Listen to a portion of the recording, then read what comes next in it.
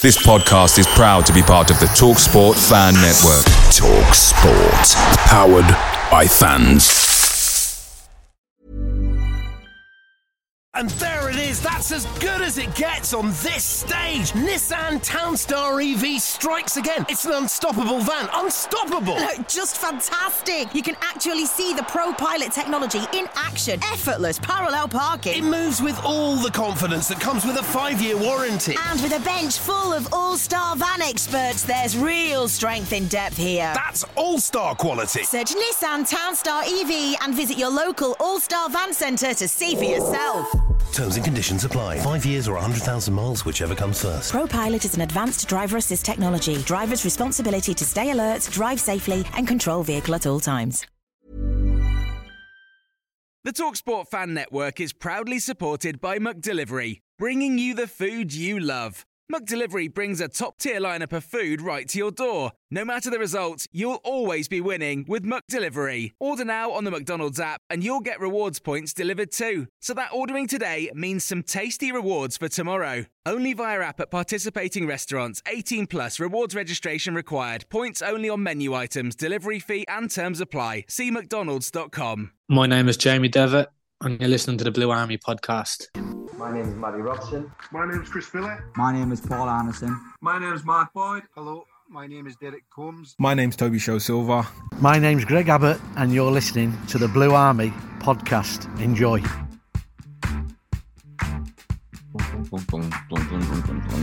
All right. Hello, mate.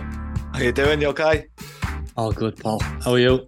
Yeah, good. Good. I just seen. Have you seen the thing that broke on Twitter just like 5 minutes ago about these American owners, or these potential American owners coming over? No, I've not seen anything. I've not been on Twitter this morning. Like obviously back in May when I was working there, I remember sort of like just like having a cigarette outside, and there was like some people just saying like, "Oh, there's some American accents over the other side." Like I've not seen American accents and stuff before. And then that's right around the time that like I got accused of potentially being a news leak via this podcast. So like it's mental that like nothing's really came out in any kind of news until like today, really, because like the rumours have been going around for ages. Oh, it's come out. So they were at the playoff games. So there's an American family called the Pateks, and it's a family. It's not just like one dude. It's like the mum, the dad, the kids, all coming to the games. They were there for the Bradford game, and then they went to Wembley for the Carlisle game. And it was all on their Instagram pages and stuff. They were filming videos of the pitch invasions and stuff like that from the Carlisle director's box. And I mean, I'm not sure why it's not broke, because obviously the news and staff had the photos and they've had the opportunity to get to this information. So I'm not sure why it's taken until now for anything to really come out in the papers. But I mean, yeah, it's all coming to the forefront now, and there's going to be a bit of excitement today, I imagine. No, I've not seen it. I've not seen any of it, so. No, you never heard anything when you were there at Wembley of anything? You never heard any American accents knocking about? No, we didn't hear anything. No, I haven't seen anything, no. No, it's all interesting. It's all interesting anyway. I just thought, because it literally just broke this morning, we may as well do a little bit of current news. No, but I just haven't been on social media this morning, that's all. Yeah. I mean, like, it's probably a good thing, to be honest, man, not getting bogged down in all that kind of stuff. He's waiting by the phone too often now anyway. I know, yeah. You're not wrong. Let me kick things off properly, mate. No problem, mate. And I'll introduce you.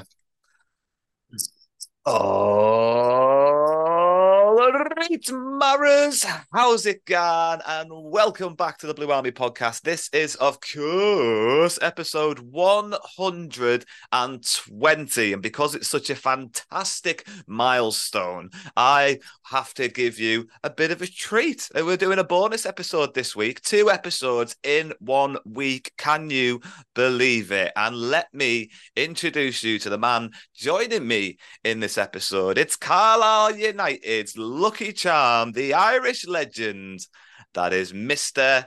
Jamie Devitt. Welcome back, mate. Thanks for joining us. Good to be back again, mate. Good to be back.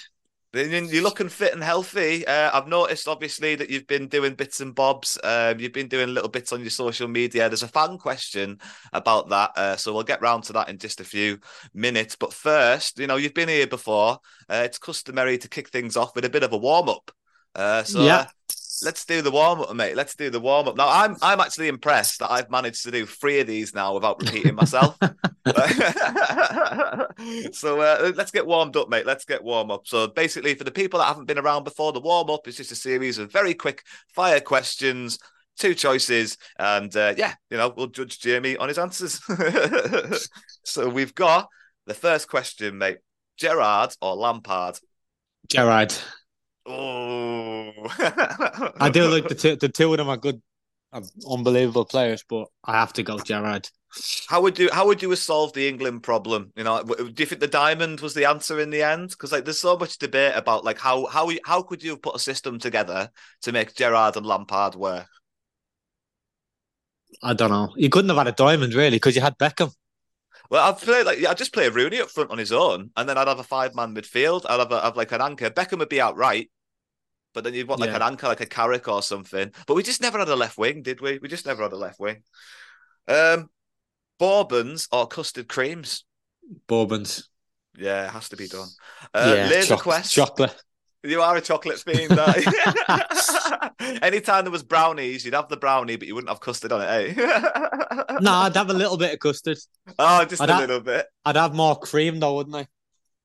If you had a choice. I'd be cream, yeah. You'd be asking for cream, yeah. You'd be asking for cream. Try and sneak it without the nutritionist seeing it. Oh, Jesus, yeah. Laser Quest or mini golf? I've been mini golf more than laser quest, so I'd say mini golf. I do like both. Yeah, very different but fun. Like, I imagine you're doing a lot of it over the summer. Yeah, non-stop. Rock and roll or hip hop and R&B? Hip hop and R&B. Hip hop and R&B. I like all music. I'm a weirdo like that. Anything could be under. It could be classical at some stage, and I'd sit and listen to that. Honestly, it could be whatever mood I'm in. It's different. I could sit and listen to love songs. I could listen to metal songs.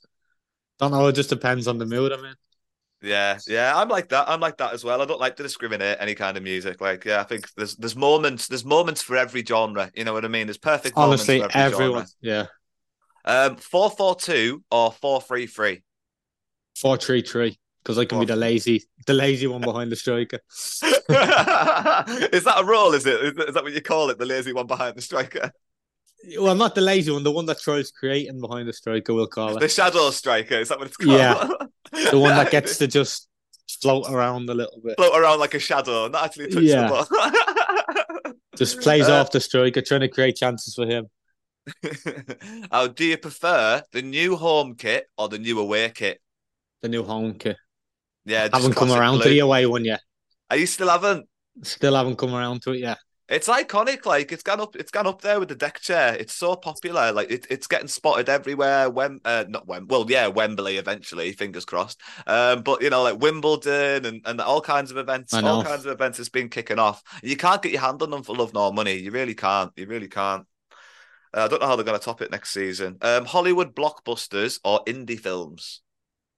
I'm not really a film man, but I'd have to say Hollywood blockbusters. Yeah, like the big Marvel movies kind of thing. You get stuck watching them with the kids. Little man loves the Marvel, so it'll be all them, yeah. But I'm not really a massive film fan because I'll just fall asleep.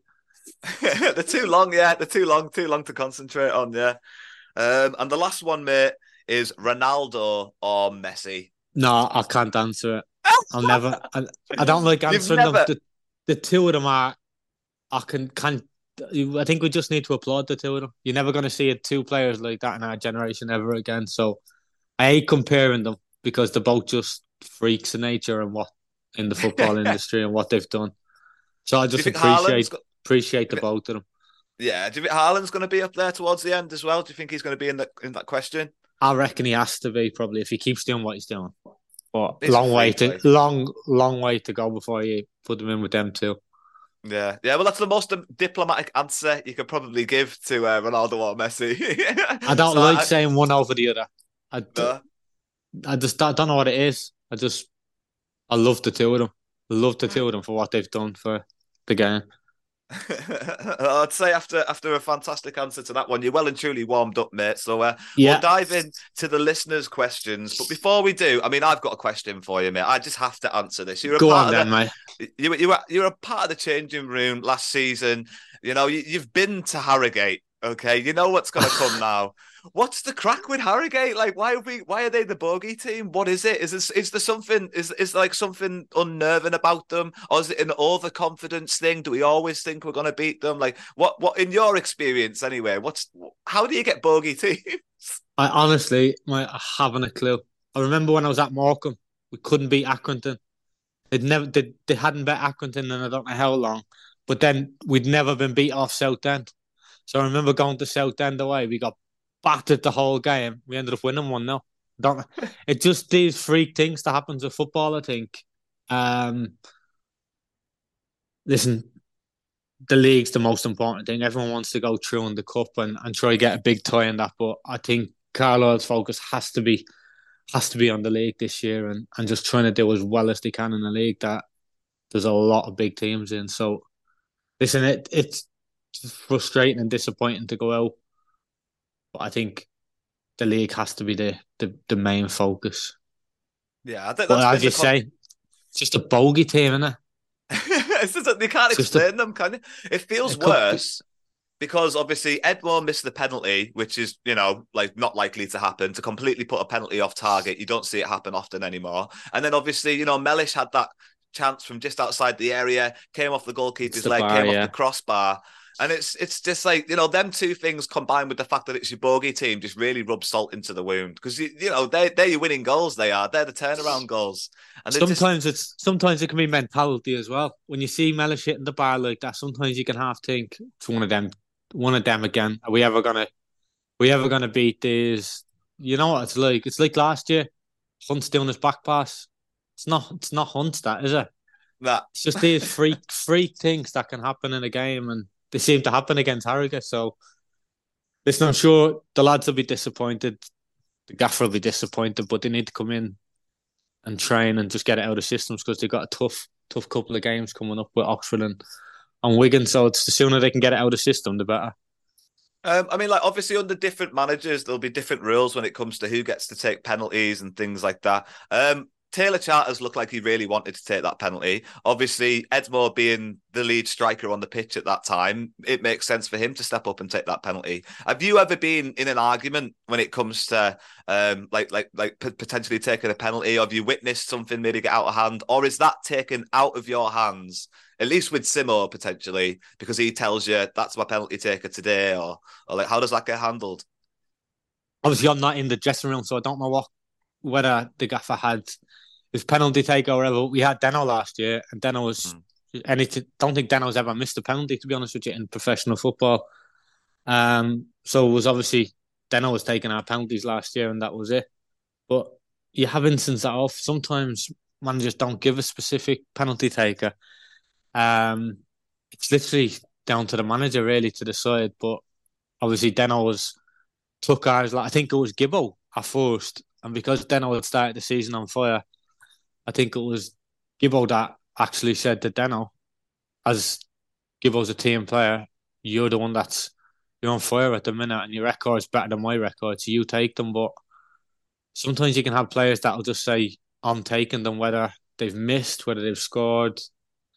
But then it comes down to the manager to decide if he sees something that he thinks is a better option. But I couldn't tell you. I'm guessing the gaffer will have somebody down as a penalty taker now, so I'm sure we'll see come Saturday. I obviously wasn't at the game. I wasn't at the game last night, so I don't know. I didn't see Taylor wanting the penalty. I've only seen literally the highlights this morning, and that was it. So I can't even comment what happened really. Yeah, I mean, like, what else has been cool in like the last couple of games is that, like, you just mentioned him. Gibbo's been given the opportunity to play a little bit further up the field as well. I mean, is that something he's always kind of ambitions for? Like during training, is he always sort of like maybe asked if he can do a bit more shooting drills and not being the guy that whips it into the box? Yeah, no, Gibbo's. I played with Gibbo at Bradford, and obviously when I came here, he played with him here as well. But Gibbo's the talent Gibbo has, and honestly, some of the stuff he does on the training ground and in games is unbelievable, and he can go to another level again. He needs to come. I think he needs that goal. I seen the chance he had on Saturday. If that goes in, it just gives you confidence. It's like when I first joined Carlisle, everything I hit was hitting the post, the bar. It just wouldn't go in, and sometimes it can become a mental thing of it just won't happen for me instead of just getting that goal and then kicking on again. But everything I seen from Saturday from Gibbo, he was excellent in the game on Saturday, and he's going to get better and better. And I think it's more Gibbo attacking. He likes coming central, picking up good areas, getting on the ball, and he has loads of confidence. So, listen, I think if he can build on what he done Saturday, I heard he was excellent, and the clips I've seen of him on Saturday, he was excellent. So hopefully he can build on that, and I reckon he can be a big player for Carlisle this year. I think so. Like the runs that he was making into the box were really good runs into the box. He was normally the first Carlisle player into the box as well. And obviously last season we're used to him sort of like sitting just outside the area and maybe hoping the ball will break to him, because he scored a couple of worldies like that at his time at Carlisle. Like, so he's got that in his locker. But to see him going into the box, he looks sharp. He's beating his man. He's the first one in there. So like, I only think it's a matter of time for him to sort of like, like you said, get that goal and really get the momentum going. 1,000,000%. I will dive into the listeners' questions now, mate. Luke J said, and this is a good one, you've got a crazy combination of cereals in a bowl for breakfast, but what do you put on toast? Just butter and jam. Is that it? I don't mind the banana on toast. I don't mind the banana on toast, but mainly just butter and jam. Yeah, I've not got any mad things like that. It's not like one slice of white, one slice of brown. Nah. With different toppings on. Nah, just butter and jam or a bit of banana. Yeah. David M wants to know, do you have any more haggis stories? And I know you're getting put on the spot with that question. Haggis? Oh, not really. Obviously, I've been going into Carlisle pre-season to get fit and stuff like that, and I've seen him a couple of times. I drove in last week, and he didn't see me coming behind. And I was obviously driving in. I just slammed on the horn, and he nearly jumped. He nearly jumped out of his welly boots. But I don't think I can say the language that he used to me on here. But it wasn't nice. But no, honestly, he's people that's around the club, and it's people like that make a football club. I've always said people like Haggis, the kit man, the women that work in the shop, the women that work upstairs, the chefs, they're all massive part of a football club. And that's when, I think that's how we had our success last year, is just everyone becoming one team. And it's not about just the 11 on the pitch, because you can't do it without having good food, without having people looking after you off the pitch. So every single person in the football club is important. Well said. John P wants to know, do you plan on doing more videos with your lads? And would you ever start a YouTube series? All we've done is videos in the back garden. Okay. Listen, he loves playing football and I love playing football, so we just go out and have a laugh out the back garden. And we're starting to do some forfeits of red arse at the minute. I think it's one. I think it's 1-1 at the minute. So we always just go out the back and mess about, but sometimes a lot of the times don't use the phone. It was just we threw a video up and it got an alright reaction. So we just done a few more, and we like having a laugh, to be honest. Just we'll always do videos, but I don't think I'll ever do a YouTube, because I don't think I'll have enough people to do them, and hopefully I'm back in work soon, so I won't have time to do it all.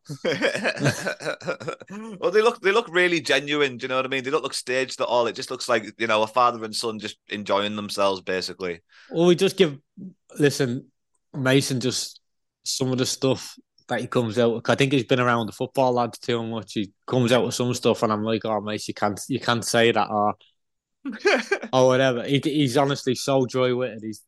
He takes things so good. I'll tell you a little one.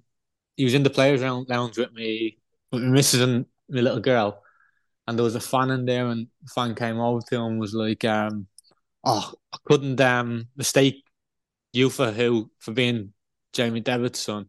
And he was like, why? Because I've got big teeth like my dad. And the poor man went red. he was so. I mean, Mrs. was like, "Oh, he's only messing," but Mason was only messing. The man thought he was thing. He was like, "I'm only messing." Yeah, he can take banter really good, which I think has been around the lads sometimes a lot because he used to come in sometimes to train them with me every now and again, and he has good laughs like that. So he's just like one of my mates. He just plays for his team. He goes to Luke Joyce. He used to play. He has an academy, so he goes to Joyce's academy as well, and that's so he just enjoys it. Yeah, I mean, you played with Joycey as well, didn't you? Yeah, I'm still really close with Joycey, so I see him tonight. They have a game tonight, so it's good just to keep in touch with them people as well, because Joycey's one of the best lads you'll meet. Ian Mack, this is the last listener's question, by the way. Wants to know, who was your best and worst managers so far?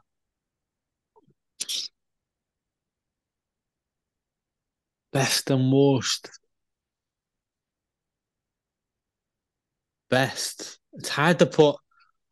I think you always have to look back, and you'll always learn off all the managers that you've had, good or bad, whether there's some things you don't agree on or there's things that you'll nitpick out that you can progress further in your career, stuff like that.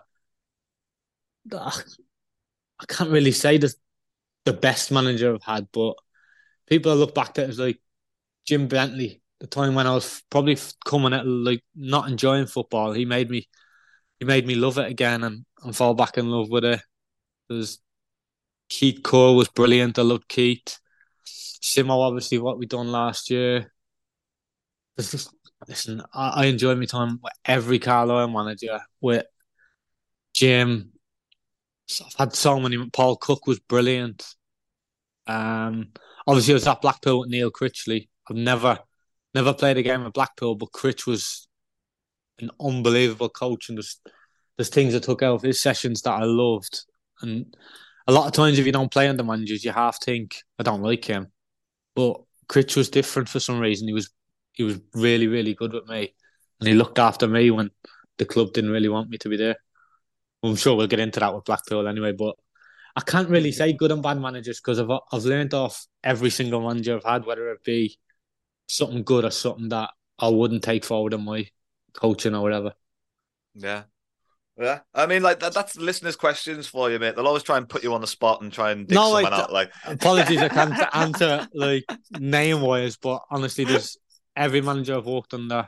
Nigel Pearson, for instance, gave me my debut. There's loads I've learned off him, and he was brilliant with me. So there's so many, honestly, it's hard to pinpoint any. Right, we'll dive back into the main focus being on your career. We'll pick up from where we kind of left things in part 2. So we're going into the 2017-2018 season. Really doesn't feel like that long ago. Well, because it wasn't that long ago. You're 27 years old. It's your second season at Carlisle United. You said yourself last time that if it wasn't for the fact that you had a 2-year contract, you wouldn't have blamed Carlisle United for letting you go at the end of that year. So going into your second season, during your first spell at Carlisle, was there anything that you did differently to prepare yourself? Don't think so. I wouldn't say anything different, no. It can just be a learning thing. It can be one of them things that I don't know. It's hard to pinpoint anything. I didn't do anything different. There was nothing specific. Just went in probably a mentality of going in and knowing that it needs to be better than last year, really.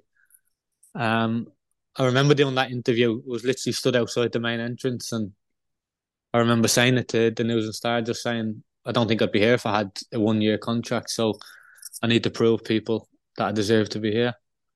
And it just, luckily, it didn't, it worked out after that. Well, that's it. I mean, like whatever you changed, even if it was just a mentality change, it changed overnight. I think the previous season you hadn't even got on the score sheet, and No. then the next season you were the top league goal scorer, but you had major competition for that with Danny Granger, who was firing goals in left, right, and centre. Now, obviously, you fancy yourself as a bit of free kick taker, and rightly so. You know, you've managed to score a few free kicks in your time. But Danny Granger's left foot is a thing of mythological legend. How you're the attacker. You're on the hottest goal scoring form of your career so far. Like, how do you sort of negotiate like trying to get on free kicks when Danny Granger's banging them in like that? Like, don't surely as a goal scorer you want to be getting a bit more free kick duty. I'm pretty sure one of the goals you scored that season was a free kick as well.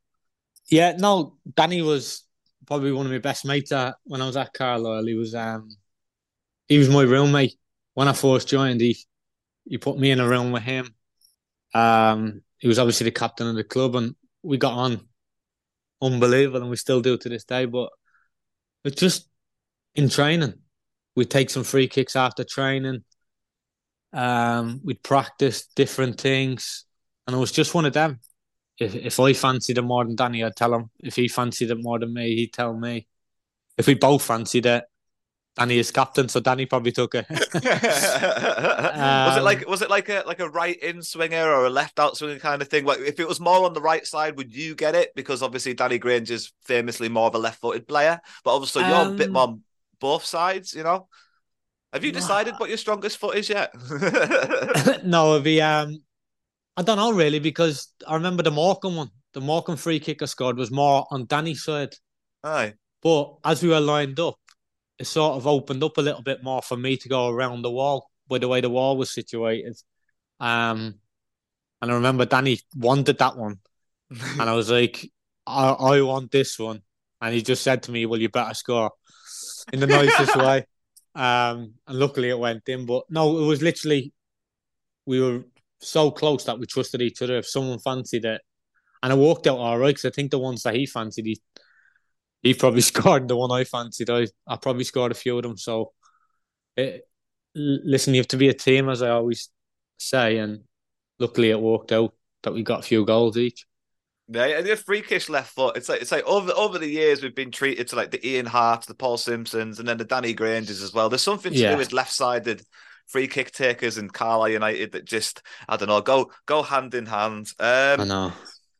No, you had a fantastic season that season. Like we said, you were the league's Carlisle's league top goal scorer. I don't want to give you too much acclaim. And I didn't score till the November, I don't think. I think it was one of them. I remember the game. It was Colchester away, and I came on at half time, and it was literally, I think I played a front for the second half, and it was just, I think it was James Brown maybe played the ball over the top, and I made a run that I don't usually make a run in behind because I haven't got much pace. I just felt nice, and luckily I went in. And then the game after, I think I took a pen. I'm sure I took the penalty in the next game. I think it was Wickham maybe. And then obviously just kicked on a little bit after that. Yeah, I mean, you bought yourself a lot of acclaim, so there's a lot of interest in you, but you decided to go and sign for Blackpool. Nobody would blame you for wanting to challenge yourself at a higher level, but you were offered a new deal at Carlisle United. Did Keith Curl turning his deal down affect your decision, or was it very much a decision that you made for the betterment of your family? Really, I could assume there would have been a bit of an increase. No, I think it was Stephen Presley was the manager at the time I left. All right. The year Keith left the year before that, I still had a year left. When Keith left, I still had a year, and Shez came in, and then Stephen Presley came in halfway through the season, and then we finished the season. How'd you get on with Presley? Well, he made me skipper, didn't he? So I loved him. Yeah. No, I got on. As I say, I got on with nearly all the managers I had, so I got on all right with Stephen. I think he was really. Obviously, the fans have probably different views than what the players did. But I thought he did well when he was there, regarding on what he was given and stuff like that. So it's tough, really. He was the one that brought Jared through. Yeah. He was the one that gave Jared his chance. And I remember training with Jared, and it was me and Kelvin that went up to Stephen and was like, you need to give him a chance because he's. I remember it was Hallam one time playing against him in 11v11 on a Friday. Knocked it past Jared, and Jared just put his hand out and just went, "You ain't coming past me." And I think like he was 17, 16. 15. 15? 15 at the time, and it was one of them where me and Calvin was like, "You're gonna have to start including him here because he's as good as everybody that was here." So I think Stephen was very, very good, but sometimes had just too much information. Maybe when we were in League Two, he was so detailed, and I don't think everybody could take it on board and how detailed he was. Yeah, it was tough. He wasn't the most popular manager during his time at Carlisle United, but he had a really difficult job to do. He was basically trying to rebuild a team to then go forward, but sometimes you have to take a few back steps, and sometimes those back steps will swallow you up and you'll end up losing your job before you even get the chance to keep stepping forward. And it is one of those. Yeah, I feel like it was one of those situations for him. I don't know why my lines have got crossed with who was in charge and when, but you're all right. It was one of them where Stephen was only able to offer 1-year deals at the time. The club was only doing 1-year deals with Holdsworth, so they were only giving 1-year deals out. So I got offered a new deal, which was 1 year, and so did a few other people. But in football, we know what happens. 1 year, if you're getting offered 2-year deals somewhere else, when you're in them low leagues, you need to think about your family. You have to. You can't let the love for a football club sometimes. Your family has to come first, and I do get it's hard for some fans to realise that. But I always say to fans, if you have 2 jobs and one's giving you security for 2 years and more money than the job that's giving you 1 year on less money, what are you going to do for your family? You have to think of your family at the end of the day. As tough as it is, but I didn't want to leave Carlisle. They offered me a 1-year deal. It was on good money, but I wanted a 2-year deal. I thought I deserved a 2-year deal after the 2 or 3 years that I was there. So at the time, the club probably couldn't give out 2-year deals just for the way they wanted to go at that time. And for me and my family, I needed to take the 2-year deal. Yeah, I mean, like we as fans, we were watching the club kind of struggle to keep hold of any players. Recruitments were becoming double figures regularly every summer. We'd have to bring in like 10 players and rebuild the team again.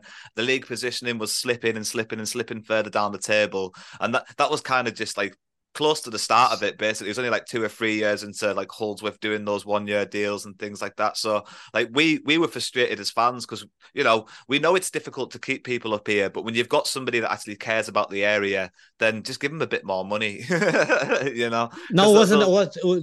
Give them the extra year. Sorry, give them the extra 2 year. It was all I asked for was the extra year. Give them the extra year. It was just one of them where they couldn't do it. And I remember ringing Stephen. I remember I was outside the hospital because my little girl we were having a scan for my little girl. And I remember having to make the phone call, and it was a really tough phone call to Stephen because I got on really well with him.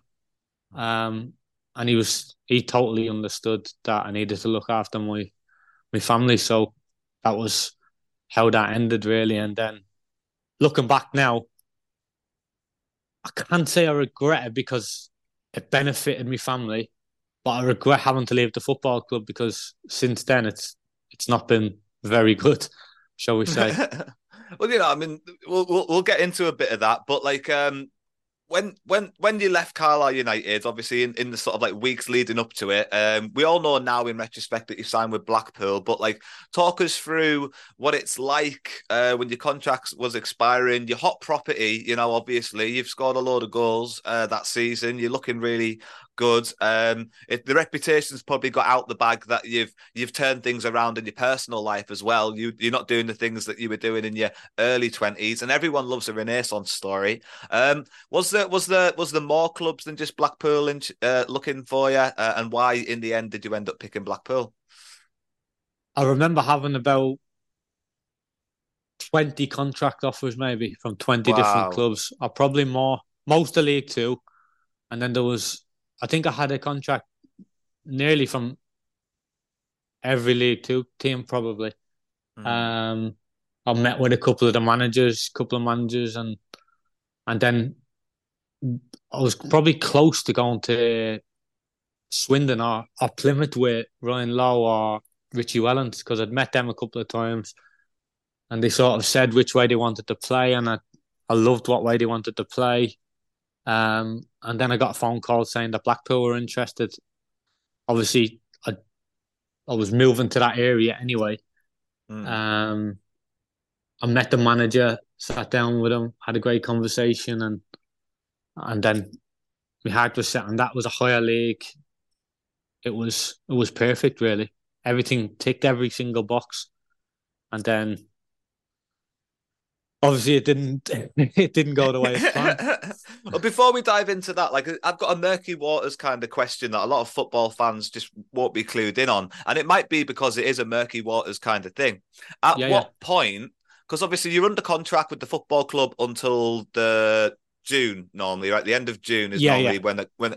So, at what point are people allowed to start talking to you? I think when you've got, I think once the season ends. So like last game of the season, then no one's going to be like, oh, you're tapping him up or anything. Like all those allegations fall, but it's like an unwritten rule. I honestly couldn't tell you. It's weird. I don't know the rule. But listen, every player does speak to clubs when the season's finished because you're looking for a football club. So I'm guessing you're allowed to speak to them once the season finishes. But yeah, it's the minute the season finishes. Obviously, most players have got an agent, so they're probably doing it in the background anyway. The way things work nowadays, they're probably doing it within the year, every bloody game, knowing what agents are like. But I think it's when the season finishes is when you can go and speak to managers and sort of sit down with managers. Or it could be when, if you've got 6 months left in your contract, you can speak to other clubs. It's sort of, I'm honestly not too sure on the rule. Yeah, it's a murky one. It could be 6 months. But if you're under 24, you're screwed basically because you can't sign for another club if I'm trying to say, for instance, Taylor Charters in the summer.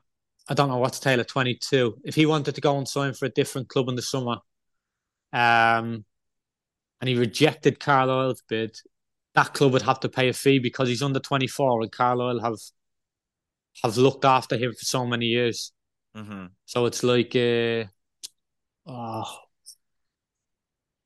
remember the name. It's like they have to pay a fee, basically. It'll go to a court because Carlisle have produced him as a player and stuff like that. But after over 24, I think you're free to speak to any club, and yeah, basically like that. But I'm sure it's after January. Could be after January. I mean, it's probably one of those things that, like, yeah, after January they'll start talking to your agent, but potentially your agent won't tell you until the last game of the season, maybe, so you don't get that. So then the player's not marked. Yeah, but a lot of players can hear things during.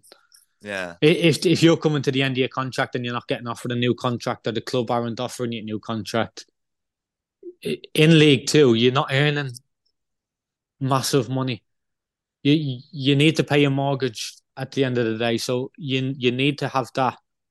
You need your agent to be working to have options for you come the summer. Yeah. So I think people think that you earn thousands and thousands a week. In League Two, you don't. You really, really don't. And I'm struggling being out of work at the minute, so people, you can't be out of work. It's not like you've got an endless pot of money. It's really, really tough. So players are worried.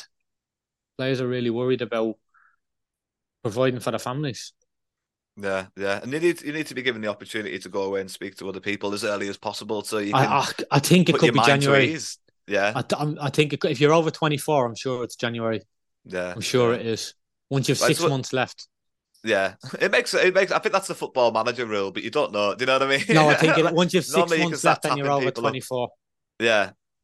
Okay, now, don't get me wrong. I'm sure agents can do it when they've got, as you know, with Premier League players and Championship, they've got 3 years left on the deal. They're getting touted around, and it's probably, as you say, an unwritten rule that these things happen. But I'm sure League One and League Two, it's if you've got 6 months left, you can start speaking to clubs. Yeah. So you've got your spades, you've got your buckets, you're taking the family all the way down to Blackpool with the promise of donkey rides and ice creams. It all sounds perfect on paper. You've got yourself the 2-year deal that you always wanted. You've signed with manager Terry McPhillips at the time, and as quick as you signed it, he's gone. He resigns pretty much like a week later. Like there wasn't a lot of time between you signing the deal. 1 week later, he resigns, and I mean, you're left a bit in the lurch. Obviously, there's a new manager that's going to come in. You're a footballer. That's football. I'm sure you'll be able to impress the new manager and find a way into the team. But you never made an appearance for Blackpool. So what happened to Terry at first? That's the first question. Like, what kind of happened with Terry when you signed the deal? Was there any kind of inclination that a week later it was going to go sour? Absolutely not. No. He obviously had a plan for the club. Was there a week, done the first week of the running and just little bits really, and then all of a sudden he was gone. He never said anything. I think he just had a disagreement with the owner. The new owner came in and wanted something else basically, and that was that. And I was left in limbo. I remember my little girl was born during that pre-season, so I missed a couple of days anyway. And then we went to Scotland where the lads went in St Andrews, and my little girl went into hospital for something. So I missed going up with the lads on the bus and ended up driving up later that night. And I remember it was literally Simon Grayson took over, and that was the first time we met him was on that trip. I remember driving up and he didn't even know me name, and I just thought, oh no. It was probably after being so confident after leaving Carlisle, having all the contract offers, having people wanting me and stuff like that, to then signing for a club and new manager sort of comes in and doesn't know who you are, and you just think, I didn't know what to think basically, and then I think it just shot me confidence straight away. Yeah, and that was that really. I knew I was on the way out the door already. So did you think that potentially, you being a Terry, what was his name, Terry McPhillips signing, and him like having that falling out with the board, did that kind of like, were you tarred with that same brush? Like you're his signing, you're his last new signing. Do you feel like you were kind of tarred with that brush as well? I don't know really, because there was 3 or 4 of us that he signed, and I don't think many of us made an appearance for the club. I think there was Ryan Edwards made maybe a couple. Ryan Hardy ended up going to Plymouth. There was someone else, and not many of us really made an appearance. I think there was only 2 lads that Terry signed that ended up playing for the club more.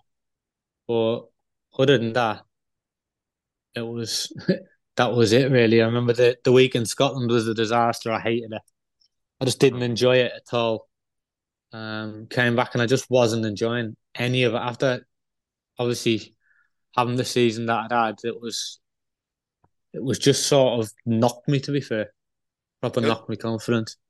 You've always been the sort of footballer that wants to earn his bread. You want to be playing football. You don't want to be sat on the bench and outside of the squad. So you did manage to get a loan deal to Bradford City, but you only made a few appearances for them. Was that like was that hampered by injury, or was the opportunity not given to you to go out on loan until later in the season? No, I think we had a game on a Saturday, the first league game. I wasn't involved. The Tuesday night, he brought me all the way to Gillingham, and I didn't make the bench. And on the Monday, I remember a few clubs rang up asking if I could go on loan. And then after the Gillingham one, I went in on the Wednesday, I think I went to see him. And I just said, listen, I can't not play football after having enjoying myself playing football. I said, I can't do it. He was all right. He just said, go and play. Got XYZ who wants to take you. So just it's up to you. So I spoke to Gary Bowyer at Bradford and he wanted me to come in. So I remember going in on the Thursday or the Thursday maybe. I played on the Saturday. I came on at half time. And I'd not played hardly any minutes in the pre-season, so I was basically catching up on fitness. So I came on at half time, played 45 minutes, and we had Bolton in the cup on the Tuesday. And he wasn't going to play me, Gary. And then he just said before, he said, I think you need to get some minutes. So we're going to play you for 45 minutes just to give you some minutes. How are you feeling? And I was like, I feel all right. Don't feel too bad. And literally, I think it was 10 minutes into the game, I ruptured my hamstring. Done what I did for Carlisle just at the Salford game there. It was the first time I ever done it. I'd never been in so much pain. I remember having to drive home and I could hardly drive. Luckily, I had an automatic car. I wouldn't have been able to go home. I was in that much pain. I didn't realise that it literally I damaged my sciatic nerves at the same time as doing my hamstring, and that was why I was in so much pain. And I missed 3-4 months maybe then, and then it was lockdown. Basically, I missed the 3 months, came back, and then lockdown happened. So it was just basically a nightmare. Just a nightmare. I don't know what else to say. Just a disaster. Well, you dragged yourself through to the end of that season, and obviously you got another pre-season under your belt. So, like by the start of the new season, your second year at Blackpool, you're feeling fit again. Was Neil Critchley came in that summer? Neil Critchley came in the summer, yeah. So you must have started to feel a little bit more positive. This is the reason why I signed for Blackpool. Maybe I'm going to get a chance this kind of time. I'm getting on well with the manager again. I've recovered from injury. They've got nothing to mar my reputation anymore. So how comes you couldn't just push your way into that squad and you ended up going out on loan to Newport County? Well, basically, I think it was in that summer, they offered to pay me up. They didn't want me at the football club, basically. I think, not down to Critch, I think the football club wanted certain people gone out of the club for finance-wise, and he could bring his own players in or whatever, but I said I'm not. I didn't want to take the pay up at the time. I wanted to try, obviously, come in and fight for my place or whatever, but the board never didn't really allow that to happen. I came in pre-season, didn't do great in pre-season. I didn't have a train. It's hard to really say what went on, but it was one of them where I was just never given a proper chance, and I wasn't down to Critchley. Because I remember Critchley, I rejected 3 or 4 pay-ups maybe. They wanted me going on loan. They said clubs have made an offer for me to go, little things like that. And I was like, I don't want to go. And I remember Critchley pulling me in and just saying, you're not going to get much game time. You're not going to play. You can stay. You can fight for your place or do all this or whatever. He said, but you're not going to play, basically. He said, the chief executive wants me to put you with the youth team to train. He said, but you have not done anything wrong. Your attitude, everything's been spot on. So I've told him there's no chance you're going with the youth team. He just said, as long as you apply yourself right in training and have a good attitude, he said, I'll help you as much as I possibly can. And I always have respect for him for that. But I just got to the point again where I wanted to play. And I knew Flinney from playing with Flinney at Bradford, and he rang me with the chance to go to Newport. So I went down there. Yeah, I mean, like, what did you do to the chairman? Like, what did you do to the owners to like? It was just the chief executive at the time. He's just an ass. Listen, I won't say too much, but he was an agent.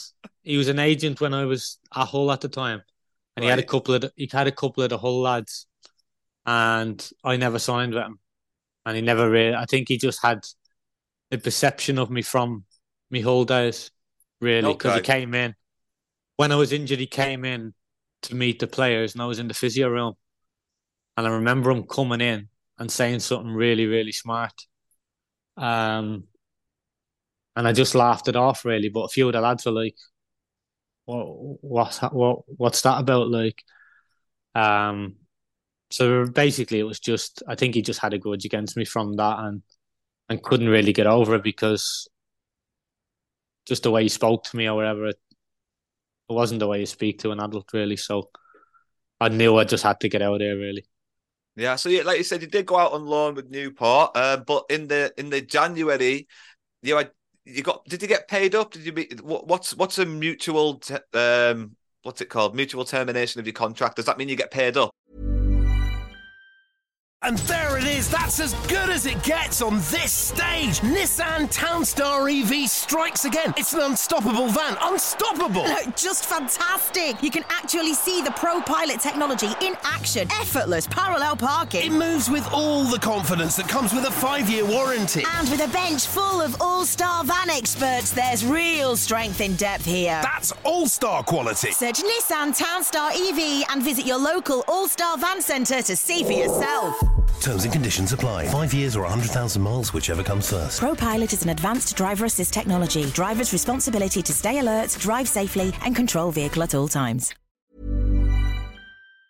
Picture the scene. All of your mates around, you've got your McNugget share boxes ready to go. Partner this with your team playing champagne football. Perfect. Order McDelivery now on the McDonald's app. There's nothing quite like a McDelivery. At participating restaurants, 18 plus, serving times, delivery fee and terms apply. See mcdonalds.com. For both parties just kind of go, let's go our separate ways. No, basically you get an offer to get paid up really. So I got paid up the rest of my deal there. I loved it down at Newport. Obviously I had Kev Ellie down there, Kev Ellison. I obviously played with Flinney. I had Mark O'Brien, who I'd grew up with. I loved it down. I honestly loved my time down there. But at the time, we had Scott Twine, and he was playing in my position, and he was flying at the time. He was doing really, really well. So I wasn't really playing much. So I wanted to play. Flinney knew I wanted to play, and I'm still really close to Flinney now. We're good mates. So he knew I had to come back up this way for family reasons anyway. And it turned out to be Barrow. That's it. I mean, like, so when you signed for Barrow, you put it out on your Twitter. You said, I won't do an Irish accent, don't worry. I said, buzzing, it's all sorted, and I can't wait to get going. #Bluebirds. Your profile picture was you in a Carlisle shirt. Did you not realise Carlisle and Barrow were rivals, or were you just not sure where Barrow was? I didn't have a clue, to be honest with you. I honestly didn't have a clue. At that time in my career, I was all over the place. Basically, I wasn't settled anywhere. Yeah, I'd left Carlisle where I'd loved, and I hadn't been enjoying it after that really, and probably didn't go to Barrow for the right reasons. It was just one of them that they were there at the time, and they offered me 18 months, so I ended up going. Yeah, I mean, like, you did really well with Barrow. You hit the ground running. You played most of the games towards the second half of the season. But going into the next season, there was a couple of like injury haggles here and there, and you were on your way back to recovery in January. And on deadline day, a man called Keith Millen came knocking on behalf of a very desperate Carlisle United who had sunken quite far down since you'd left us. And you came back and kind of saved us. So I appreciate that. Thanks very much. But it was one of those situations that very similar to what happened at Blackpool, where one manager brings you in and then a couple of weeks later, he's gone. And another manager comes in. Now, the last time we spoke about Simo was your very early on in your career. You had a loan spell at Shrewsbury, and you didn't necessarily leave things on the best of terms. Between then and this moment, had you guys had a chance to reconcile anything? Or were you very much sort of like, oh, crap, not again. I'm going to get frozen out. No, it was... I obviously went to Carlisle on deadline day. That was a long, long day because I remember speaking to David Holdsworth about trying to get sorted. I was like, please get it sorted. I ended up taking a lot less money to go. I just wanted to go back to Carlisle to try and enjoy it again. I remember going in. It was the night I think they played. I think I signed, and the next day they had Salford. I went in, and I don't think I was Keith Millen signing. Me and Deno weren't signed by Keith Millen. I don't think. I think it was more David Holdsworth that signed me and Deno. Because we went in and he didn't really know what positions we played. It was one of them he was asking us what positions and stuff like that. And it just never wind didn't. them up. No, because it was a bit frustrating, really, because I thought it was one of them where I was going to come in and try basically help. I remember him pulling me in the office and just saying, "I need you to have a go at the lads, and I need you to be experienced. They need experienced heads. Not have a go at them more. Sort of, we're in a rut here. I need your experience to try help, basically." But I wasn't able to do it on the pitch much. So it was a bit frustrating, really. And we obviously had a few bad results. Me and Deno didn't really play. And it was a weird day, the day that Keith left, because he was in for training. He took a meeting, and then all of a sudden, he was gone. He came in and said his goodbyes in a team meeting. He had done a team meeting, and then all of a sudden we got told an hour later that we've got another team meeting that we had to hang around. So it was a strange day, really. And then he came in, sort of said his goodbyes. Listen, Keith was a really, really nice man. So it's never nice to see anyone lose the job. And then basically Gav came in and just said, "Listen, I'm not sure what's happening.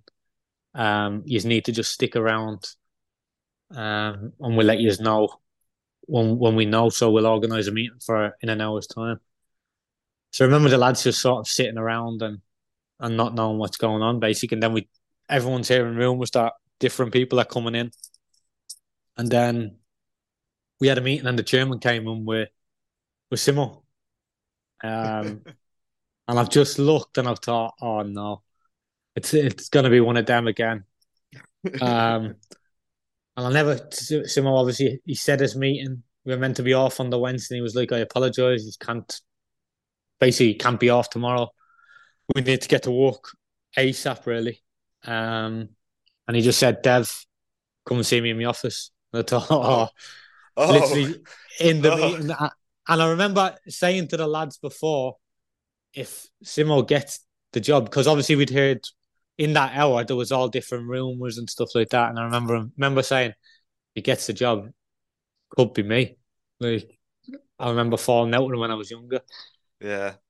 So I literally just at the end of the meeting just said, "Dev, come and see me." And he walked out, and the lads have all just gone, "Oh no." The lads are just laughing, basically. And I'm like, "I told you." So I remember going into his office, sat down, and he's just like, obviously, what happened before has happened. He said, you were young back then. I just said to him, "Listen, I'm a completely different person. I'm not the person I was back then." He was like, "No, I followed your career. Since you've left, you've had a decent career." He said, "Where are you? Basically, where are you with fitness wise?" I said, "Listen, I'm fit, but I'm not match fit. I've not played match minutes." He was basically just said to me, "Can you play Saturday?" I said, "Of course, 1,000,000%. Anyone that asks me to play, I'm ready to play." So played on the Saturday. Didn't look back, did we? I remember we played the 4 games, and I think the first one was Orient away, wasn't it? Mm-hmm. And we won. And then we played on the Tuesday night, could have been Rochdale. All right. Played again, we won. On the Saturday again, we won. And then we played the Saturday again, wasn't it? Northampton. And we won, but a dummy hamstring on that night. On the Saturday. So it was disappointing, but listen, we got on. The relationship we had after that was brilliant. And it was just one of them where I was ruled out for maybe 6 weeks, which there wasn't long left of the season. And he just pulled me in and just said, I need you to stay around the lads. I need you to come on away trips. I need you to basically just be part of the lads. And I loved it, to be honest. I love being part of the lads. You know what I'm like around the lads. I like having a laugh and keeping spirits high. And he basically just said, I want you to do exactly what you've done when you're playing. Obviously, just without the playing side of it. Yeah, I'm very conscious of the time. I know we've drifted over the hour mark. I'm not sure, like, I've got maybe about 15, 20 minutes worth of questions that if you want to finish it off this time. Cool, awesome. No, I'm in no rush. I'm cool. Nothing on today. It's my day off today. Oh, happy days. My day off of running today. Happy days, then. I appreciate that. I don't know if people could wait for another part 4. Like, I think Liam's taking the mick a bit. Like, he's trying to extend. He's trying to get more advertisement money, and that's what he's doing. No problem. Oh, appreciate that, man. Appreciate that. So, like, if we've got a few more minutes, I'll take things back just a little bit. Obviously, when you did sign on the transfer deadline day, you signed with Toby Shaw-Silva, Christian Dennis, Mitchell Roberts, and Owen Windsor, all signed on the same day. So it was a very busy day. You and Dennis, though, from my experience, you were thick as thieves. You were best of friends. Do you remember anything that sort of like sparked that friendship off on the first day? Was it the fact that Millen didn't know where you were playing and you both just sort of bonded together like, this man's an idiot, we like him but he's a bit of an idiot? Not really. It was one of them where we travelled together. Okay. We're around the same age. We're both as you say, we're both thick as thieves, really. So we just got on. Basically, we just got on. We have the same weight. We lived in the house together. Just one of them where we got on. So we're still really close friends now, and I know Garden was one of my close friends. So no, just one of them where, luckily, Simo put Deno in as well. Me and Deno played the same games, and it just worked really. I think like the difference between Simo and like maybe Millen's approach is that, like, when Simo came in, he knew what his best 11 were. He didn't care how fit they were. He didn't care if you'd not played 90 minutes like previously or whatever it was. It was the same with Dennis as well. He knew Dennis was the best striker that he had at his disposal at that time. And the only way he was going to get fit is if he played some minutes. So he had to play them to get them fitter. I don't think he thought that he'd comfortably stay up as comfortably as he did. He thought it might take you guys a little bit of time to sort of like, you know, get back up to full fitness. But at the end of the day, he was proven right by just putting his best 11 out there consistently as often as he could, rather than worrying about fitness. It was having the quality back on the pitch basically consistently. No, a million percent. I think what is a massive help when you're playing is the fans. With Simo back, the fans just seem to come back. And there wasn't a negative thing around the club. It was literally, let's just get behind the lads and we need to stay in this league. And on the Saturday, we obviously had that support at Leyton Orient. And I think we done a huddle in front of them. And we got a massive cheer after it. And it just sort of, I remember going back into the dressing room. And I remember just saying, we need to keep going. Like, let's just keep building on this. And we'll keep the fans on side. Because once the fans are on side at Carlisle, they're honestly a massive help. And on the Tuesday, I'll never forget the Tuesday, we didn't touch the ball much against Rochdale. They just kept the ball. And I remember that sometimes when that happens at Brunton Park, the fans let you know that they're not happy. That, like, the fans, we sort of just kept in our shape a little bit. Didn't get much chances against us, but I remember at the half time, the fans let a big roar. And I think that was the difference, where if it had been the previous week when Simo wasn't there, we would have got booed off. And some lads can go under when that happens. Yeah, it can proper get to you mentally when stuff like that happens, and you don't want the ball as much, and people are hiding a little bit. And it was the opposite. We got a massive cheer going in. And I remember Simo in the dressing room going, listen to they're behind you. Go out and you have them behind you and just go and win the game. And I remember Toby came on and scored the goal. I think that was to make it 2-0 maybe. But we weren't great in them games that we won. We were just organised. I think Simo took it back to basics really and just organised us in a good shape, and just really, really hard to beat defensively. And we'd nick a goal here and there, and he worked miracles. Yeah. Like I said, we did at the end of that season. We stayed up quite comfortably, which thank you, and thank you to the rest of your teammates, and thank you to Simo for all being a part of that, because it was looking very doom and gloom for a while, and there was a lot of Carlisle fans who were worried. The conversations going around were, if we go down, we're going to struggle to go up, and that would be the same for anybody, kind of thing, if we go down. Million percent. I remember in the dressing room we had a big argument. There was a massive argument at one stage in the dressing room just before Simo came in. I remember lads saying it. I remember we had Mark Howard, the keeper, experienced older lads, and we were trying to say it to the younger ones. If you get relegated, it's on your CV for life. You won't just leave and get another club so easily. I think some lads think that, I've done all right, I'll be able to get another club. It doesn't work like that. And there was a massive argument, and these things need to be said sometimes. And I remember them said, the big argument came in the next day and everything's squashed. Everything's done. You can't hold grudges in football. There's arguments every day in football. It's the way football is. Everybody wants to win. And if you don't want to win, you're in the wrong game. Well, talking about winning, obviously the following season things picked up a hell of a lot for the team, and at the end of this season, we've stayed up, and you've been offered a new deal. You've signed the new deal, but obviously when you're in contract negotiations, it's customary for the manager to maybe give you some targets or something to sort of aim towards what he expects out of you next season. Did he set his targets on promotion, or what were the conversations like around your contract renewal? I didn't get one, did I? So I got one of them where I was invited back to train in pre-season. Yeah, it was right at the end of pre-season. So in the off-season, I got really ill. I was really ill.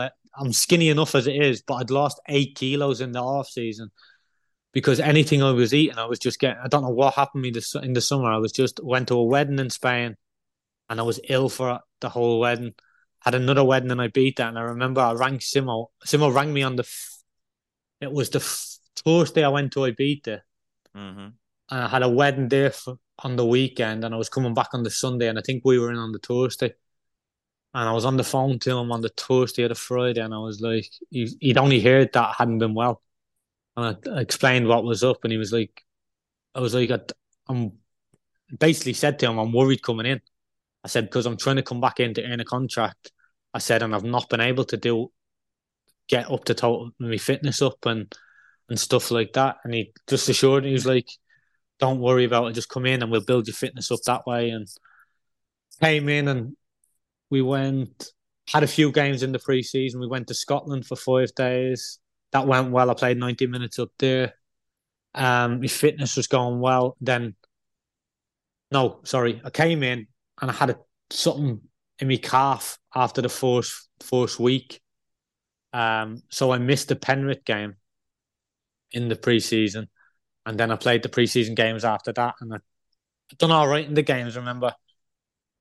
Played against Kendall, done all right. I think I scored a couple in that. Played in the Workington one.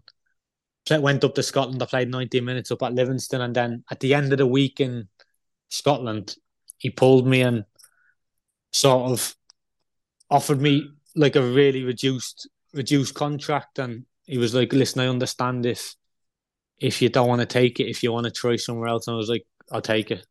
I said, I want to take it. So I remember coming back in then and sat down with him in his office, and I remember the meeting because I said it to him when we got promoted at Wembley. I remember saying it to him. We literally sat down and was like, the way we ended the first time, we're going to change it and make it get promoted, and that'll be how we fix things, sort of build the relationship back up. I was like, we'll get promoted and do it. Like, I just remember the conversation. Clear as day, sat in front of him saying, we finished on shit terms, basically. Let's fucking change the perception and let's have a right go at it, and let's have a successful season, basically. And I remember shaking his hand then, and that was it done. And then the week later was the season, and I remember getting ill. So I missed the first game of the season through illness. But yeah, basically that. It's It a was weird set of brilliant. circumstances to sort of like, be technically released by the club, but then come back for the pre-season training and then earn yourself another contract with the same club. It's not the first time it's happened at Carlisle United. They've allowed players to go off and try and get deals at other clubs before, and then they've came back sort of like after the contracts have expired. Peter Murphy is basically who I'm talking about, and he had experience very similar to that. But for what you did, I think that it really solidified the bond between the fans and you. Basically, the fans' perception of you was that you wanted to be here, and that really just increased your popularity. You're already a popular character around, being the Irish lads who everyone knows is up for a bit of fun and a bit of laugh and a bit of a crack. But the fact that it's in black and white, he obviously really wants to be here. I think just like made you a lot of people's favorite player, basically. I've had a lot of lovely messages saying like Jamie's my favorite player and things like that. And I think that really showed the fans that, you're standing with us, so we're going to stand with you, kind of thing, through these injuries and things like that. Like you said, you missed the first game of the following season, but we hit the ground running. Carlisle started doing really well. Dennis started scoring loads of goals, and it's difficult to get yourself back into a winning team. But you were in the rotation. You had a couple of starts here and there, but it was Simo wanted a bigger squad than what he inherited from Millen. So there was always going to be that kind of like rotation around the team. Do you think that rotation, you being a part of not necessarily the group that is going to play 40 games a season, but also you possessing the characteristics and the personality of somebody that really just wants to be there, that just helps the chemistry within the squad? Because, when players aren't playing, sometimes they can get a bit moody and grumpy and stuff about it. But when the players aren't playing and they're really happy to be there, then surely that's just going to help the team dynamic. Yeah, I don't think it wasn't the fact that I was happy not playing. It was the fact that we were training. Training was brilliant. We were winning games. So when you're winning games, as a player that is on the bench, all you can do is push that player in your position. And I had Mox and Callum, arguably probably two of our best players that whole season. So I was quite. I remember knocking on the manager's door or having a conversation with him and just being like, I can't knock at your door and say I want to play. I said, it's impossible. I said, they're doing so well. I said, all I can do is train my hardest every day, push them lads to know that if they do come out, that I can step in and be ready.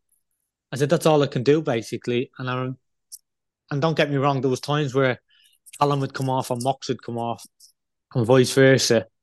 And I would step in and help in any way I could, basically. And it was just, basically, I knew that they were the two lads that was in front of me. And they were, everyone knows how good they were. Yeah. So that was my role in the team, basically. And the lads, obviously, that weren't playing, and we had training sessions when it was just the lads that weren't playing, I was an older head that I needed to make sure the standards were set and push the lads on to make sure that if anyone does come out of the team, we were all ready to step in, which I think everybody was. Anyone that went into the team, it didn't look like anyone was out of place or anyone struggled, really. And I think that's credit to Gav Skelton as well, and the way he pushed the players on. That it's sort of the things that people don't see, really, is the lads that don't play, how hard they train to keep the fitness up for when they do get an opportunity to come in. Big example being Corey Whelan. Excellent in the playoff games that he had to come in Wembley when he had to play. Anytime Corey had to play, he was excellent. Solid. Yeah. Absolutely brilliant. And the professional he is showed that when he came into the team, he could last his 90 minutes, or he was always relied on. And I think that shows with him being probably vice skipper still, that the role that he plays. And I don't think people realise how much of an influence he has in the dressing room and how much he pushes players on and stuff like that. It's hard as an outsider seeing stuff like that. And it's only the players in the dressing room that realise how much players like that mean. And not only Corey, there was loads of players like that, but I single out Corey because of obviously how well he did in the playoff games and the final, and just for the all-round person that he is, really. Yeah, I mean, Wheels always made an effort to talk to people, and like I really liked him. You know, I mean, I still really like him. Yeah. So yeah, I can tell why he's got that kind of like he was different to Feeney, but just sort of like I don't know, he had like a little bit of an aura about him. You know, he didn't have to be loud for Exactly. people to want to listen to him. Like that kind of personality, Exactly. people gravitate towards him. Yeah, and that's an important thing Exactly that. to have an anchor in the squad. I think personalities in a squad are massive. Yeah, Massive. having the And I right think balance. we had that perfect last year. You had some quiet lads, you had some loud lads, you had aggressive lads, you had just a mix of everything really, and it blended perfectly together. Yeah, and it develops other characters. Like you look at like Gabriel Breeze now. Like when I first met him, chalk and cheese, Gabe. Yeah, when I first Chalk met and him, cheese. quiet, and nowadays it's like he'll have a crack. You know what I mean? Like he'll be a bit louder. You know, he'll give it a shout. He'll have a joke with people. I think instances like last year when him and Mick Kelly, they were training with the lads that say the 11 that played on a Saturday or a Tuesday wouldn't train on a Monday or a Thursday, and it'd be the lads that didn't. Mm-hmm. And it'd get proper tough in them sessions, and I think that has helped Gabe massively, because there'll be times where Gabe is really, really quiet, mm-hmm. and you'd be shouting at Gabe, like scream at us. If someone's not doing the job, tell them they're not doing the job. Yeah. And I think I've gone in pre-season and he's loud. He's come on a lot. He really has, and he's a really, really good goalkeeper. And I think he will be a really good goalkeeper, and I think he's still learning, but he's getting there. He's telling people to F off and just being aggressive like you have to be when you're a goalkeeper. You can't be quiet being a goalkeeper because you need to organise in front, and that's coming more and more. And I think people can see it more and more as well. Massively, big development. Now, obviously, I came in as a chef in December, and the rumours were basically talking about setting standards. Simo was getting a bit fed up with the players going to a very well-known bakery that's just outside Brunton Park called Claire's Bakery, and I just want to, because I've heard rumours what the final straw was. It might have had something to do with somebody buying an ice finger or something, or too many ice fingers or too many muffins and bringing them into the players' lounge, and Simo being, this is enough of this. This is a bit ridiculous now. But what was the straw that broke the camel's back? Why? What happened at Claire's for things to get changed? You know, midway through a season. I think Simo just wanted us all eating together. Basically, he wanted everybody exactly that. Mm-hmm. I think he basically just wanted everybody eating together. That was it. Claire's, we all love Claire's. Everyone knows how nice Claire's is. Yeah. But sometimes you go into Claire's and you can pick from a range of different things, and sometimes it's not, let's say, the healthiest if you're getting a bacon sandwich or a sausage and bacon or whatever. Yeah. But no, I think it was mainly just to get everybody sat eating together. There's nothing better than when you go in from training and everyone's sitting together and having a laugh. Like you came in sometimes and we're all having a laugh and we're giving you some shit, you're giving us some shit. It just brings everybody closer together. It brings everybody closer together. Yeah. And I think that's one of Simo's best things, is bringing everybody together. Yeah, I mean, like I really loved my time at Carlisle United. I'm never going to forget it. It's something it was a very special experience for me. I'm still sad that it's over now, but you know, we've got to move on, I suppose. At least I've got you to console me. We're kind of in the same boat. Yeah, we're both left now. Yeah. Yeah. No, as you say, we all have that special memory together. We're all part of that promotion together. And we'll all look back on that in years and have stories from this year. So, as you say, it's golden memories that live with you forever, that you can tell your grandkids, any kids growing up. You can just have them stories for them, and you can sit in the pub when you're 70 telling them that you're a part of that. Yeah. There's it is. It's better. what makes it special. Yeah, it is. It's what makes it really special. It does make it really special. Now, your last game, obviously, it came against Salford around, I think it was like April time during that season. That was your last. 29th of April. So far, you're not letting it go, and I don't blame you. Horrible time. Yeah, and like you said, you've had that injury before, so I assume like the second it went, you knew exactly what kind of time you were looking at being off for. Like it all came down on you. You did take a couple of days away from the club to sort of like recuperate yourself, get exercise the demons that were maybe going around in your head, having that extra family support around you and that time off. But who was it that reached out to bring you back into the club, or was it like just that enough time had gone by that you felt like it was right for you to step back in? Um, no one brought me back in really. It was more of a case that I had my operation on. So they obviously had the last game of the season away at Sutton, and then on the Monday, and then on the Tuesday I was having my operation. So I couldn't really be in the club anyway. Until they played. When did they play Bradford?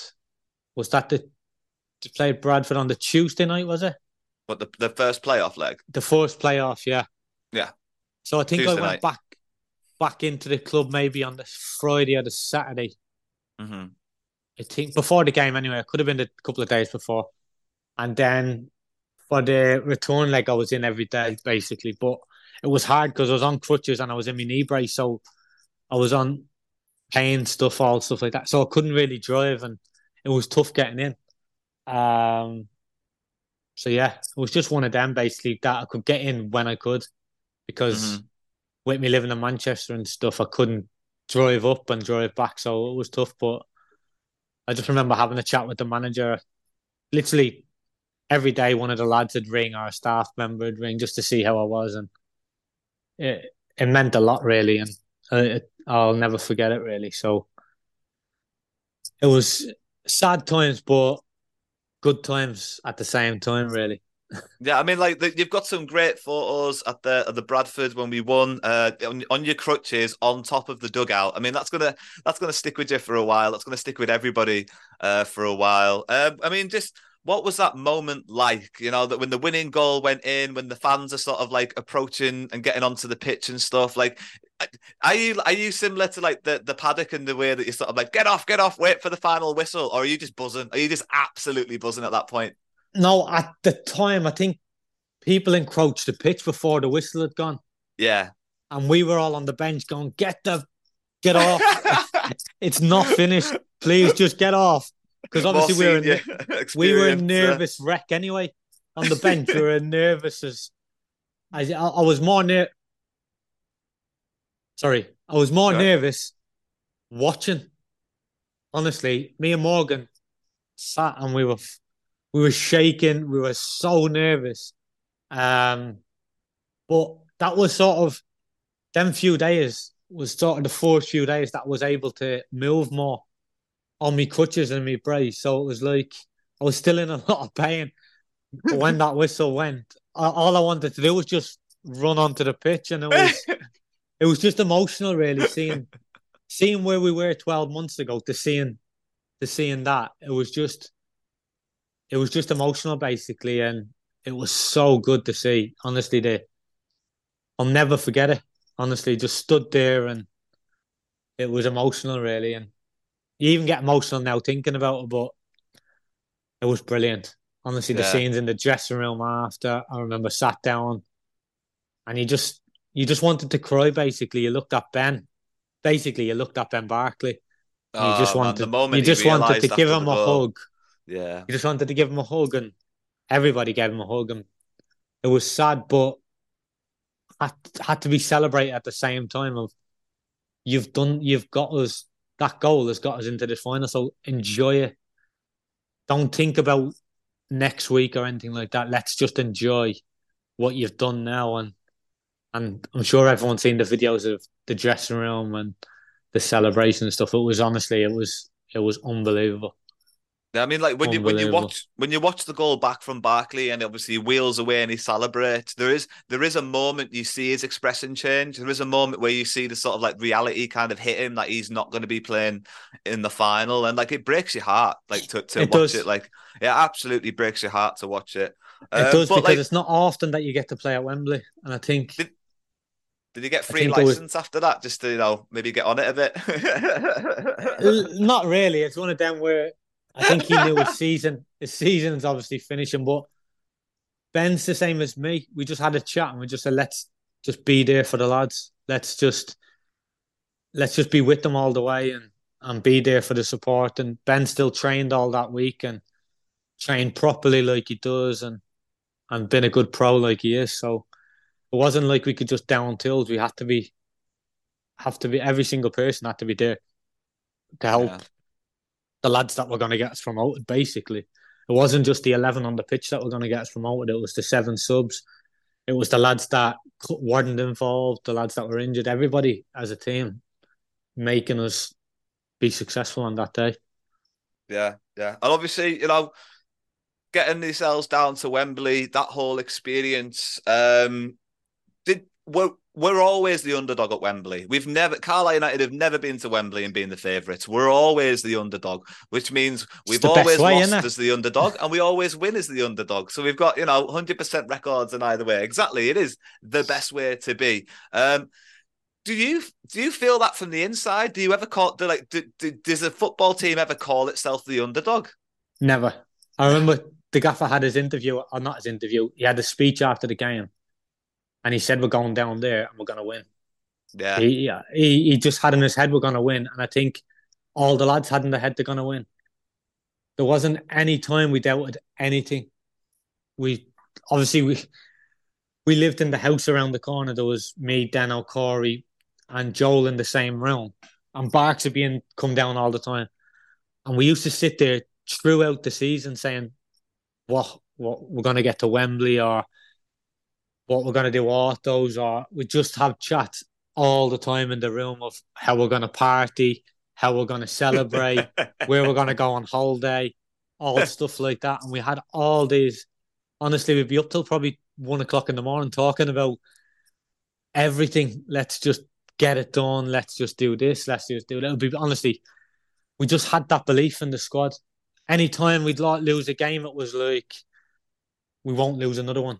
Basically, just we'll bounce back as quick as possible. And I think going to Wembley, we were 1-0 down, but we knew it wasn't going to stay 1-0. I remember at half-time, Jeff telling me, go get in the dressing room. He said, the lads need you in the dressing room. Go in, get around them, say things to them or whatever. I remember going in, not one of them was heads down.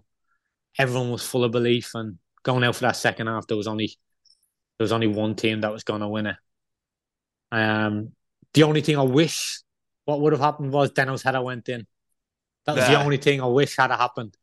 In the extra time, Deno's header went in, because after the season that he had, he deserved that moment, really, for him.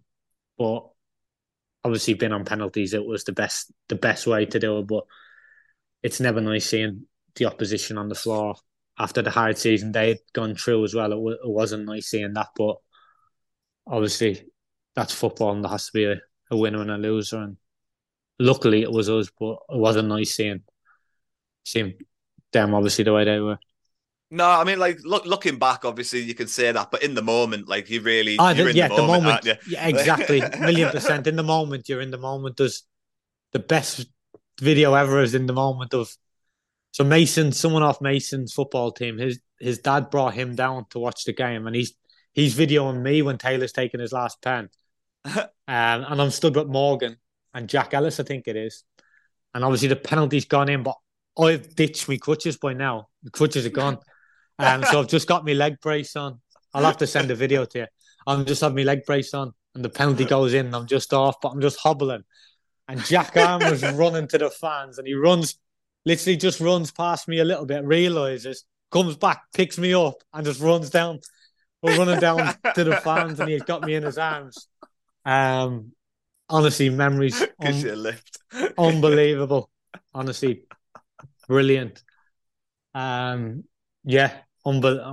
emotional memories, brilliant memories. The only regret basically is we weren't allowed to go up the steps of Wembley.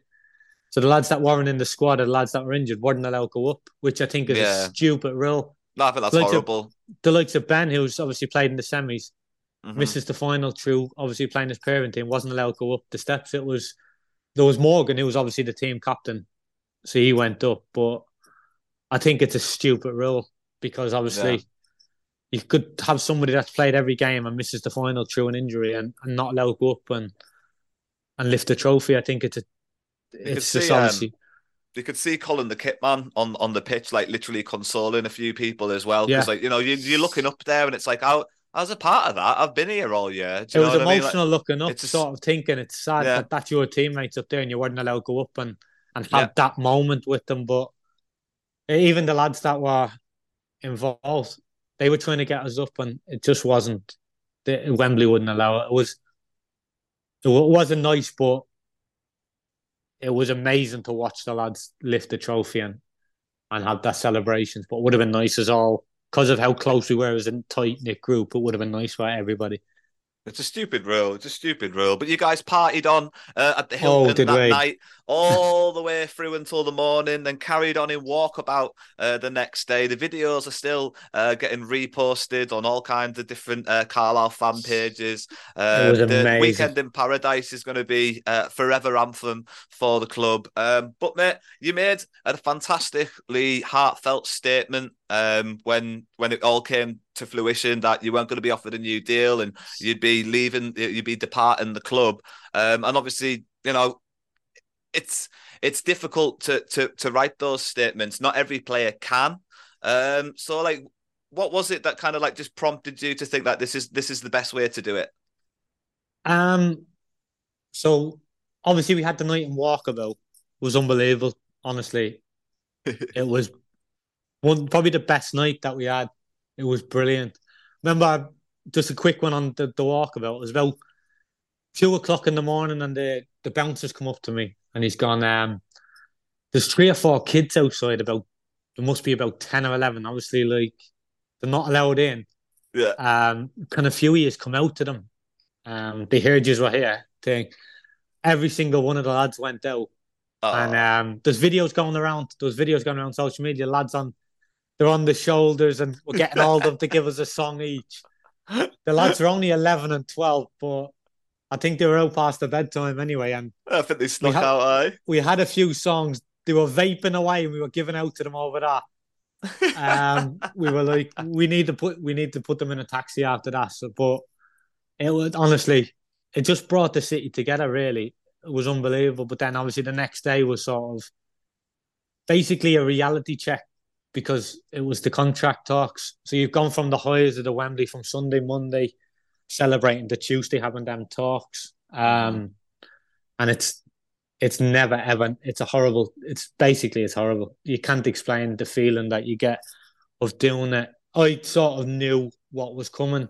I'd spoke to Simo before, so I knew what was coming anyway. So it was just a quick one for me, but it was one of them. It was emotional because there was people in the stadium that you were saying goodbye to. I remember just any time it was saying goodbye, it was like a lump. It was horrible, really. I remember Andy and Amy saying, "Do you want to do an interview?" And I was like, "I can't." I was like, "I can't." Physically, I can't. I wouldn't have been able to do it. I was like, "Is it all right if I just write some words, send it to you, and then if you can stick the picture of me at Wembley with the trophy next to the words, if you can just do that for me, please." So I remember sitting down, and I think the missus took the kids out. They were out or something. They were probably in school or something. And I sat and tried doing it. It must have took me about 4 or 5 hours. I didn't know what to say, basically. I honestly didn't know what to say, because I didn't know at that time what I wanted to do myself. I didn't know whether that was going to be it or it. So it was just what I wrote down, and I just sent it to Amy and I said, could she put the picture next to her? And she sent it back to me, and then that was it. And the messages that I received, I literally couldn't read the messages. I remember my missus saying to me, "You need to read the messages. They're really, really nice messages." I was like, I can't. Honestly, couldn't read them till probably about 3 or 4 weeks ago, 5 weeks ago, maybe, is when I read the messages. And then you're just reading them and just puts a smile on your face. You get emotional, and just one of them things. I remember there's a special fan of Carlisle that I'll be friends with for life. He's called Matty. He has a disability, but I get on so well with him. I speak to his mum once a week, twice a week, just asking how he is. She texts me how I am. Matty's asking for you this and that. He wrote me a letter, and it was only last week I was able to read the letter. And he'll be my friend every time I go up. I'll see him. It's people like that make a football club special. And yeah, he's listening. He listens. I every now and again he'll give me a message or something after a game for a little bit of match reaction or something. I always have a little message with him every now and again. He's a lovely brilliant man. He's a lovely man. Matty and his mum, brilliant. Yeah. I still speak to them now. And I'll see them when I go up to watch the games. I'll see them and have a catch up and stuff like that. I remember when I was at Barrow, a steward came over to me, and I wasn't playing for Barrow against Carlisle. I was there to watch, and a steward came over to me and asked if I could go over and see a fan. I was like, yeah, like I didn't know who it was at the time, and it was Matty. And he'd remembered me obviously from the time I was there before. And it's just little things like that mean a lot. Like, so Matty will always be one of my close friends, and I'll always speak to him. So it's good. Yeah. But yeah, I could only read his letter about 4 weeks ago. I mean, like you said, you've had a chance to sort of like reconcile with Haggis after you left him off your little speech kind of thing, and he gave you a bit of crap for it as well. But mate, thank you. You know what I mean? That statement was thanking us. I just want to say thank you for all your time. We've split it into a 3-parter. This third part's turned into a monster. And hopefully, you know, there's going to be more for us in the future. Obviously, we want you back in as often as we can to come and have a crack. The lads are desperate to meet you. Like the other co-hosts and stuff that I have, they're desperate to sort of say hello. So I'm sure we'll be able to come up with some kind of fun Christmas party special thing where we'll just play some games and not put you on the spot. I just want to say, mate, all the best. Like, honestly, going forward, I'm sure that phone's going to ring for you. It's only a matter of time. It's only a matter of time. To be fair, Carlisle have been brilliant. I've been in with them. Physio Chris has been unbelievable with his help, and I'm seeing the final stages now of just getting that fitness up to getting back into training the next probably week or two. Can join in a little bit in training, so and then by the end of the month I'll be fully in training, so I'm ready to go really. So I can't thank Carlisle enough for helping me get through the injury and stuff like that. So it's been brilliant. You seem genuinely keen and positive to get back out on the pitch, mate. You really honestly, because I've been doing a little bit of stuff for Carlisle. I've been going to like watch some games and stuff like that. It's given me such the hunger to get back out on the pitch. Do you know what? It was really tough on Saturday seeing the first game of the season, just having to be able not to be involved in it. It's the first time. I've not been since I was 16, 17, so it was a horrible, horrible day. But as my missus said to me, your opening day of the season can be in 4 or 5 weeks when you're somewhere else. So I just need to think to that, really. It's my pre-season at the minute, so... Well, that's it. Just thinking of that. We'll have to get an update off you when you eventually do sign, wherever you end up signing, even if it's on the other side of the world in a place that's oil rich or wherever it ends up. Wherever it ends up being, mate. Wherever it ends up being. But for now, man, like I said, I really appreciate your time. I want to say thank you to you. Thank you to the listeners that have been downloading all of these episodes. Thank you to DJ Dubsy, who's done the new theme tune for us as well. His link will be in the description below. It's good, isn't it? He's a good DJ, He's a good lad. And yeah, I mean, there isn't really a whole lot more for us to do apart from wish you, sir, all the best going forward, and for us to say bye for now. Thank you very much. Thank you.